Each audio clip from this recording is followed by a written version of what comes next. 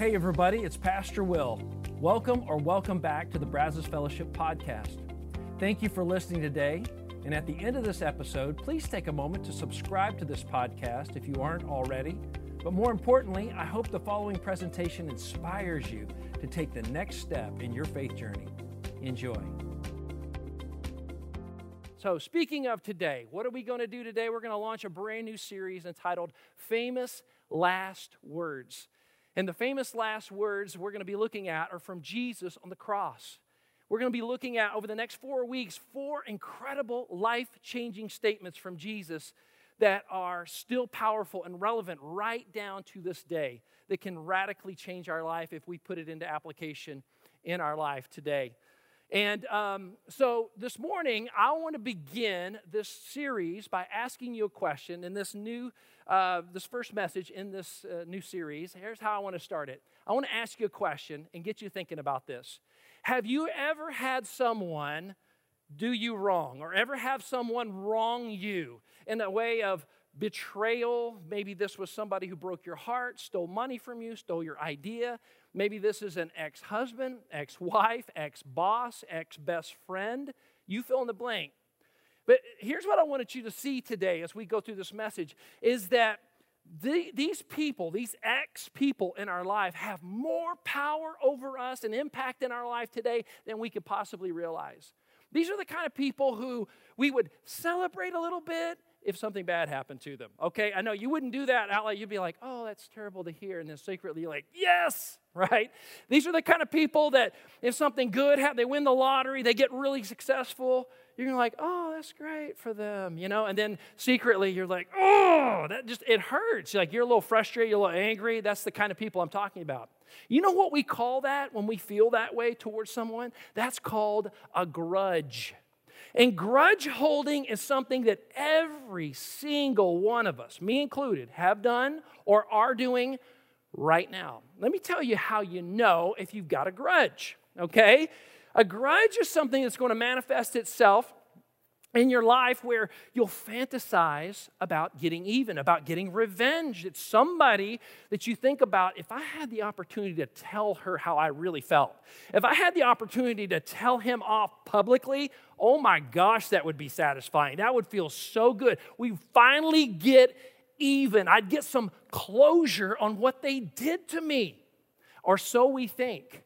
But here's what I have found, and I've talked to many people about this, read many books about it. The satisfaction that we seek in trying to fulfill that grudge, we don't ever see. We don't ever experience that satisfaction.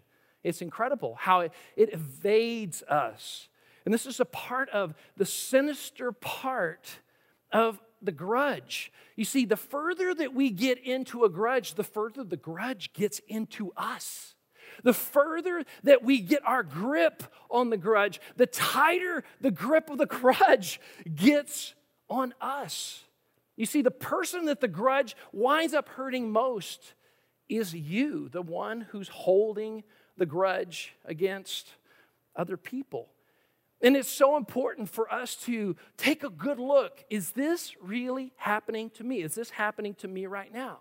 Because it tends to wind up manifesting itself and kind of lashing out in anger, lashing out in frustration when we get mad, and it'll come out in emails. We'll write a little terse, a little angry email, or a little text to let somebody really know what we think.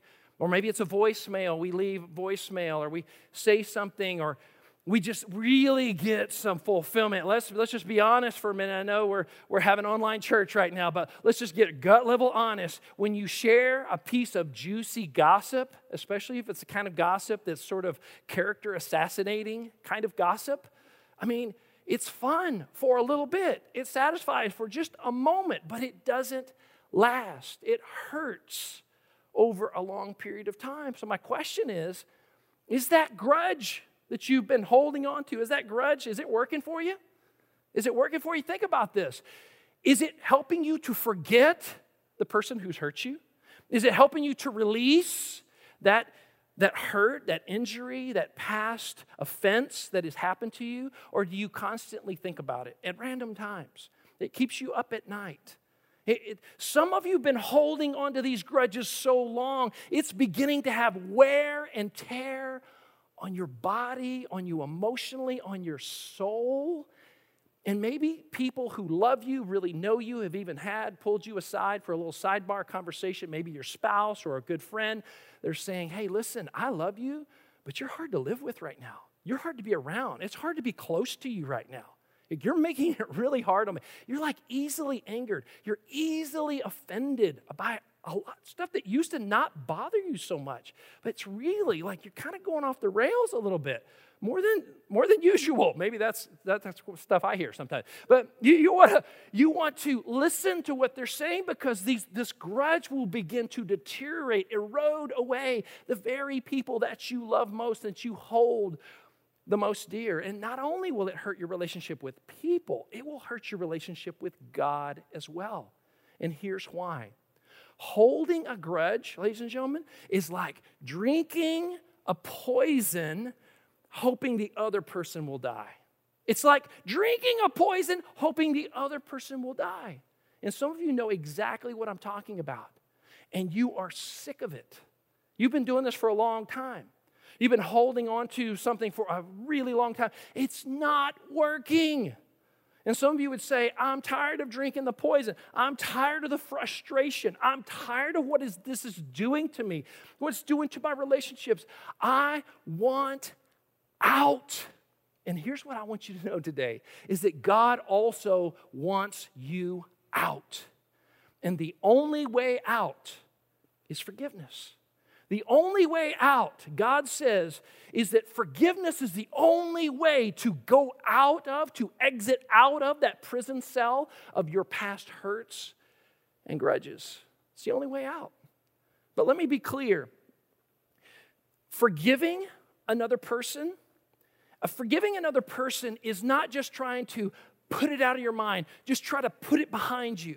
That's not forgiveness, guys. That's not forgiveness. Forgiveness is only possible through the power of the cross of Jesus Christ. Let me put it another way. The cross of Jesus can help you to deal with, not deny, what's been done to you. It helps you to really deal with it, not just deny it, try to put it behind you. Maybe you've heard from people, well-meaning people in your family, you're making too big a deal of this. It's not a big deal. Just let it go. And you want to say to them, it's not a big deal to you because it didn't happen to you. It happened to me. It hurt, and I can't let it go, right? We're not saying try to downplay it and act like it's not a big deal. We're saying, no, it is a huge deal what happened to you, how you were hurt, how you were offended, how you were abused, how somebody took advantage of you, broke your heart. I get that. That makes complete sense. We're just saying, listen, there's a way out. If you hold on to that, it's going to continue to hurt you and hurt the people that you love most. But it is freedom that has been given to us through the cross of Jesus Christ to help us to deal with, not to just deny what's been done to us. So let me talk for just a minute about this Roman crucifixion. We're going to look at it for just a moment and really try to understand what it means for us today in terms of forgiveness. Now, in the Roman government, when they were going to crucify somebody, they didn't want it to be some kind of secretive thing that's done off in the sidelines of society. They wanted it right up and personal. They wanted it public. They wanted it where everybody could witness it, where people couldn't get away from it, that it would be this ugly, horrible thing that you were confronted with. As a matter of fact, many Roman historians would say, unlike all of the motion pictures that you have seen with crucifixions up like 15 foot in the air, that's not how Rome did it. They did it like only inches off the ground, where the foot of the victim who was being crucified was literally only maybe at the most 6 inches, where they almost could maybe touch the ground, but they couldn't actually touch the ground. Made it even more torturous for the one who was going through it. But it also made it where the passerbys who were on a main thoroughfare where they could look up and see up on Golgotha or the skull, this mountain where they could see where they were being crucified. And sometimes people would come right up and look eye to eye. And that's what Rome wanted, to look at the victim, see their suffering, see the horrendous pain they were in. It was like Rome is saying, yeah, take a good look. And it's so hideous you can't look away. so hideous. And they're saying, you need to understand that anybody who does not bow a submissive knee to Rome, this will be your fate. They wanted to make that real clear to everybody. That was the statement that they were trying to make. The Roman kingdom, the kingdom of Rome, the Roman government was trying to make to people. And I want to read to you the account, or at least a part of the account, from the Gospel of Luke. Luke was a physician who was writing, he was a follower of Jesus, who was also writing about this moment in time when Jesus was being crucified. And I want us to zero in on the very first thing that Luke records that Jesus said from the cross. Luke chapter 23, starting with verse 33, here's what Luke said. He says, "And when they came to the place called the Skull, also called Golgotha," maybe your copy of the scripture says Golgotha, "they crucified him there along with the criminals, one on his right and the other on his left. Jesus said, 'Father, forgive them, for they do not know what they are doing.'"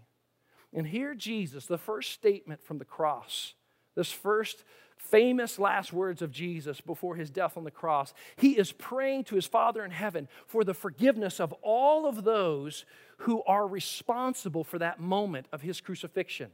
Everybody, he's praying for their forgiveness. This is truly a remarkable moment. And so Jesus here is saying, listen, I want you to understand you can be forgiven even for this. And even in that moment, nobody was asking for forgiveness. Nobody there that was responsible for his death even understood that they were guilty of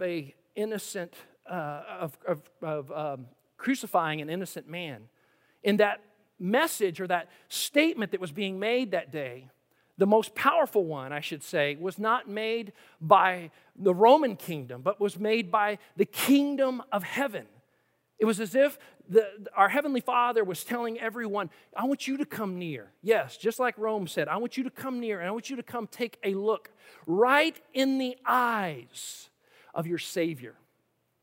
And I want you to see that He is here dying to pay the penalty, to pay the price that you owe because of your sin. And His message to you is this: you are forgiven. I give you mercy. I give you grace. I am paying the penalty. I am paying the price in your place. You don't have to pay this price. You can be free. This is what makes the cross of Jesus Christ so powerful in its ability to help us to forgive other people. Because it's through us understanding we have been set free by Jesus Christ that we can turn around and exit the prison cell of unforgiveness for other people that have hurt us through a variety of different circumstances that have happened in our life. And my question for you today is, don't you want to be free? Don't you want to be released from that past hurt, that past anguish that is happening, that has happened in your life? Because if you are unwilling to forgive those who have hurt you and offended you and come against you, then you will continue to find yourself lashing out in anger. You're going to continue to find yourself at times where you are fantasizing about revenge, and it's going to slowly deteriorate your relationships. It's going to hurt you more and more and more. In other words, the hurt that they have done to you is just the beginning. They will continue to hurt you throughout your life if you don't forgive them. And all of this happens, and it's horrible because it's not even your fault. It's their fault. But you can be set free. And here's what so many people forget or never learn, don't have any idea about the power of forgiveness. That we wrongly assume that forgiveness is for the offender only, but it's really God's gift to the offended. It's to you, it's to me, to set us free. That we don't have to live under this anymore. It's not Jesus saying, just be the bigger person, forgive. He's saying, no, I'm not downplaying what happened to you. I'm just saying if you want to be free, you have to let go. You have to release this into God's hand. You have to give it over to Him and stop holding on to it. There was a moment that happened in the New Testament. I love this. Peter, it was always sort of the voice box, if you will, for the 12 disciples. He was questioning this. I'm sure all 12 of them were asking, but Peter's the one that comes up and asks Jesus. And essentially, I'm going to read you this passage. And essentially, here's what he's asking. He's saying, Jesus, when is it okay to not forgive? Like, where's the line? Like, at some point, you have to say, okay, enough. No more. Not after this. No more. I'm not going to forgive anymore after this. And he comes to Jesus, and he's going to ask. He's kind of going a roundabout way, but Jesus gives this incredible parable to help us understand how forgiveness works in the economy of God and how he loves us and how he wants us to function as his people. Let's take a look at Matthew chapter 18, verse 21. It says, then Peter came to Jesus and asked, Lord, how many times shall I forgive my brother or sister who sins against me?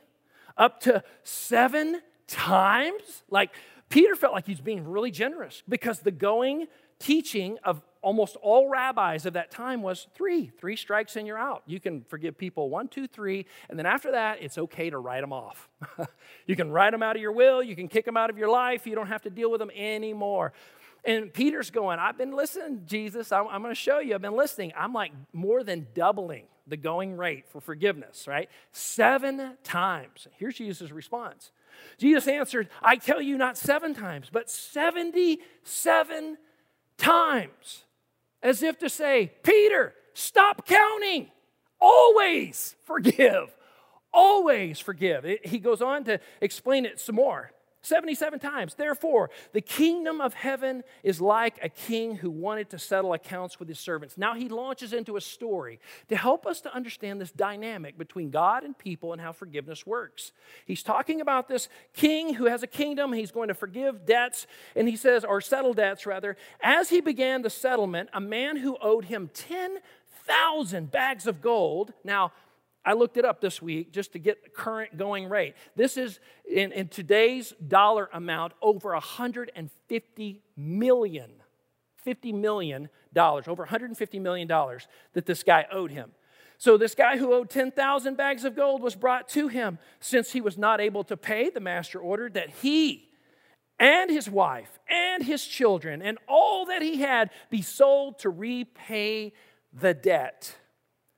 At this, the servant fell on his knees before him. Be patient with me, he begged. I will pay back everything. The servant's master took pity on him. Notice this, canceled the debt and let him go. He didn't set up a payment program. He didn't say, okay, well, instead of throwing you in prison, you still got to pay it back, but we're going to make it easy on you. You can just pay it out in installments for the rest of your life. No, he totally forgave the debt. This shows you how powerful and wealthy this king is. 150 mil, I'm good without it. I can live with it. No big deal. I don't need it, right? This is how he responds. He lets him go. But when that servant, the servant number 1, went out, he found one of his fellow servants who owed him 100 silver coins. Now, this was equivalent to about 580 current dollars of our time right now. And he grabbed him and began to choke him. Pay back what you owe me. What? Doesn't this seem a little odd to you? Is this really weird? He's trying to choke this guy, screaming at him, pay back to owe. He demanded his fellow servant,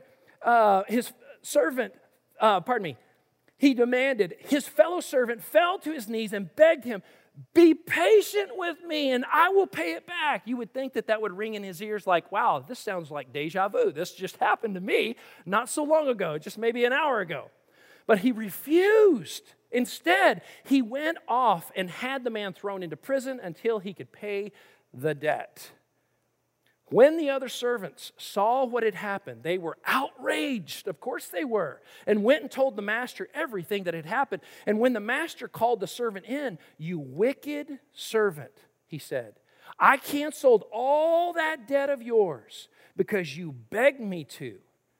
Shouldn't you have mercy on your fellow servant just as I had on you? Shouldn't you have? Doesn't that make sense? That just seems to just make sense, doesn't it? In anger, his master handed him over to the jailers to be tortured until he should pay back all he owed. This is how my heavenly Father will treat each of you unless you forgive your brother or sister from your heart. Jesus couldn't have made it any clearer. And let's talk about this for a minute, because Jesus gives us two stages of forgiveness in our understanding of how he talks about forgiveness and how it works in our life. Here's the first one. First is that we have to embrace God's forgiveness at the cross. His forgiveness for us, that the cross was for us. In other words, as far as you and I are concerned, the big spiritual, economic debt that is owed in our life is our own. It's the biggest one. Jesus is saying, don't lose sight of that. I know other people have hurt you and offended you and come against you, but honestly, your debt is the biggest one that's owed. Yours is the biggest one that's owed. And it's interesting that Jesus, back in Luke chapter 23, Jesus is saying, Father, forgive them, for they do not know what they're doing. He's asking for the forgiveness of all those responsible for putting him on the cross. But Scripture is also clear, because we have sinned, I've sinned, you've sinned, we've all sinned, that we are all implicit, that we are all a part of why Jesus had to go to the cross. That forgiveness was for us too. We were a part of the reason why he was put on the cross. But Jesus says, I offer you forgiveness. I offer you mercy and grace when you don't deserve it. Freedom from a prison cell that you didn't even know you were in.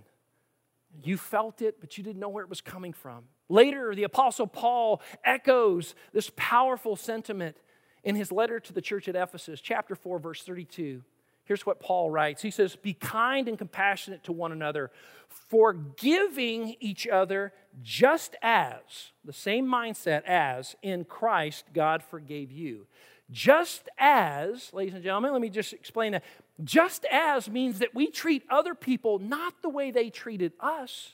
We treat other people just as Christ, that God treated us in Christ.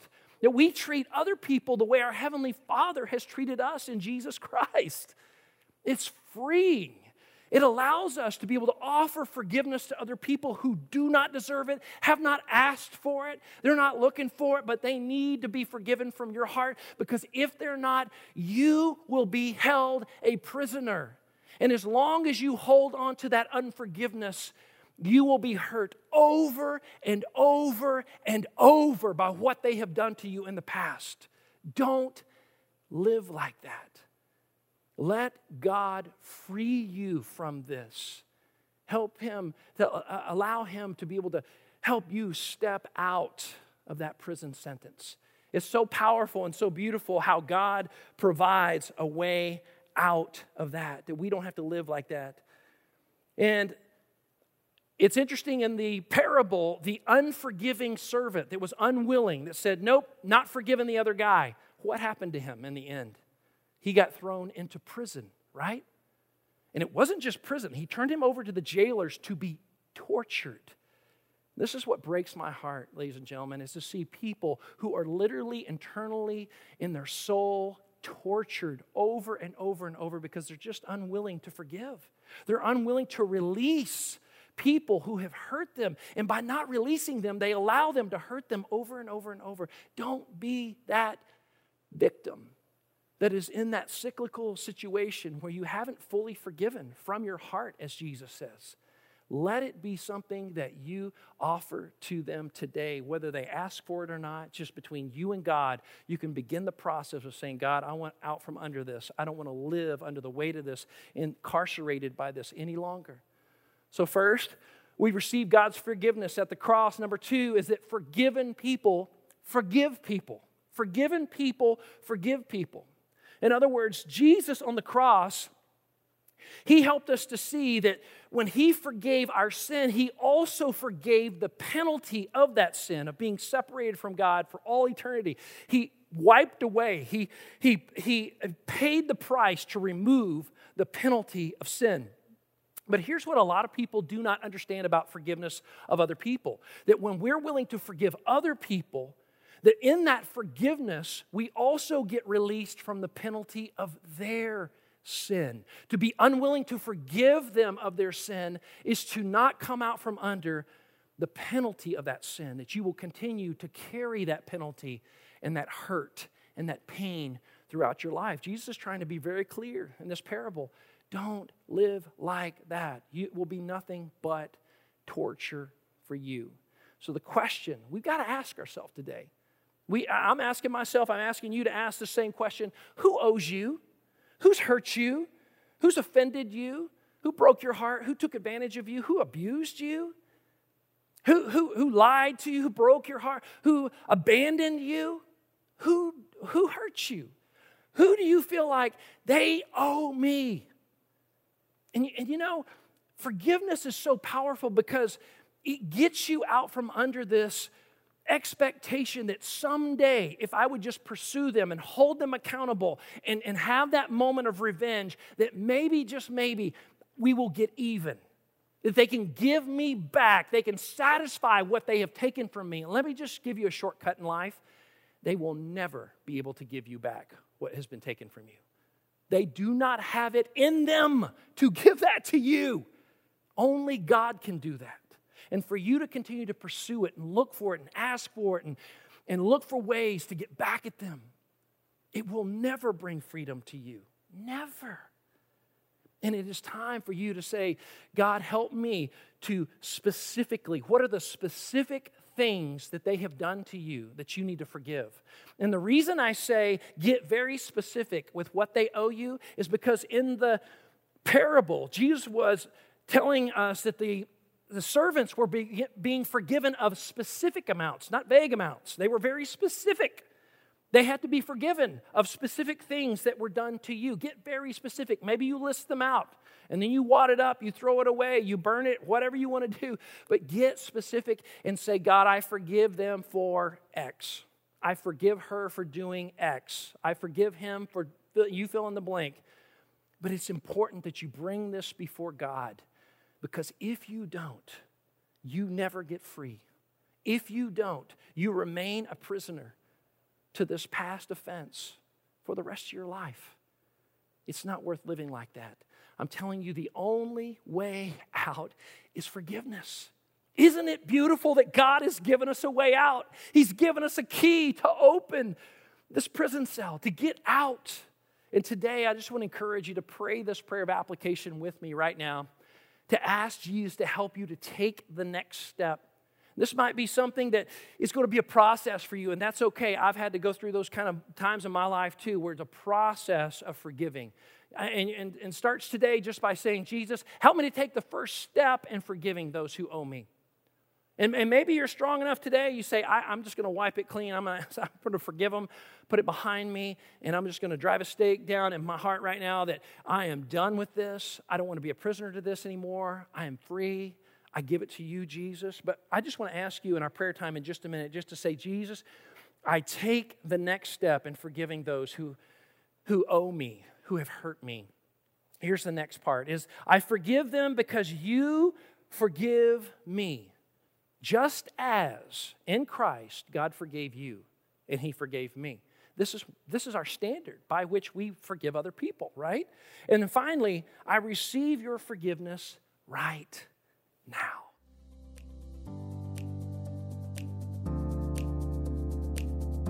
Once again, thanks for listening. If you live in the Brazos Valley, we would love for you to engage with us at one of our weekend services. For directions, service times, and information about our fabulous children's and student environments, visit us at brazosfellowship.com. That's brazosfellowship.com.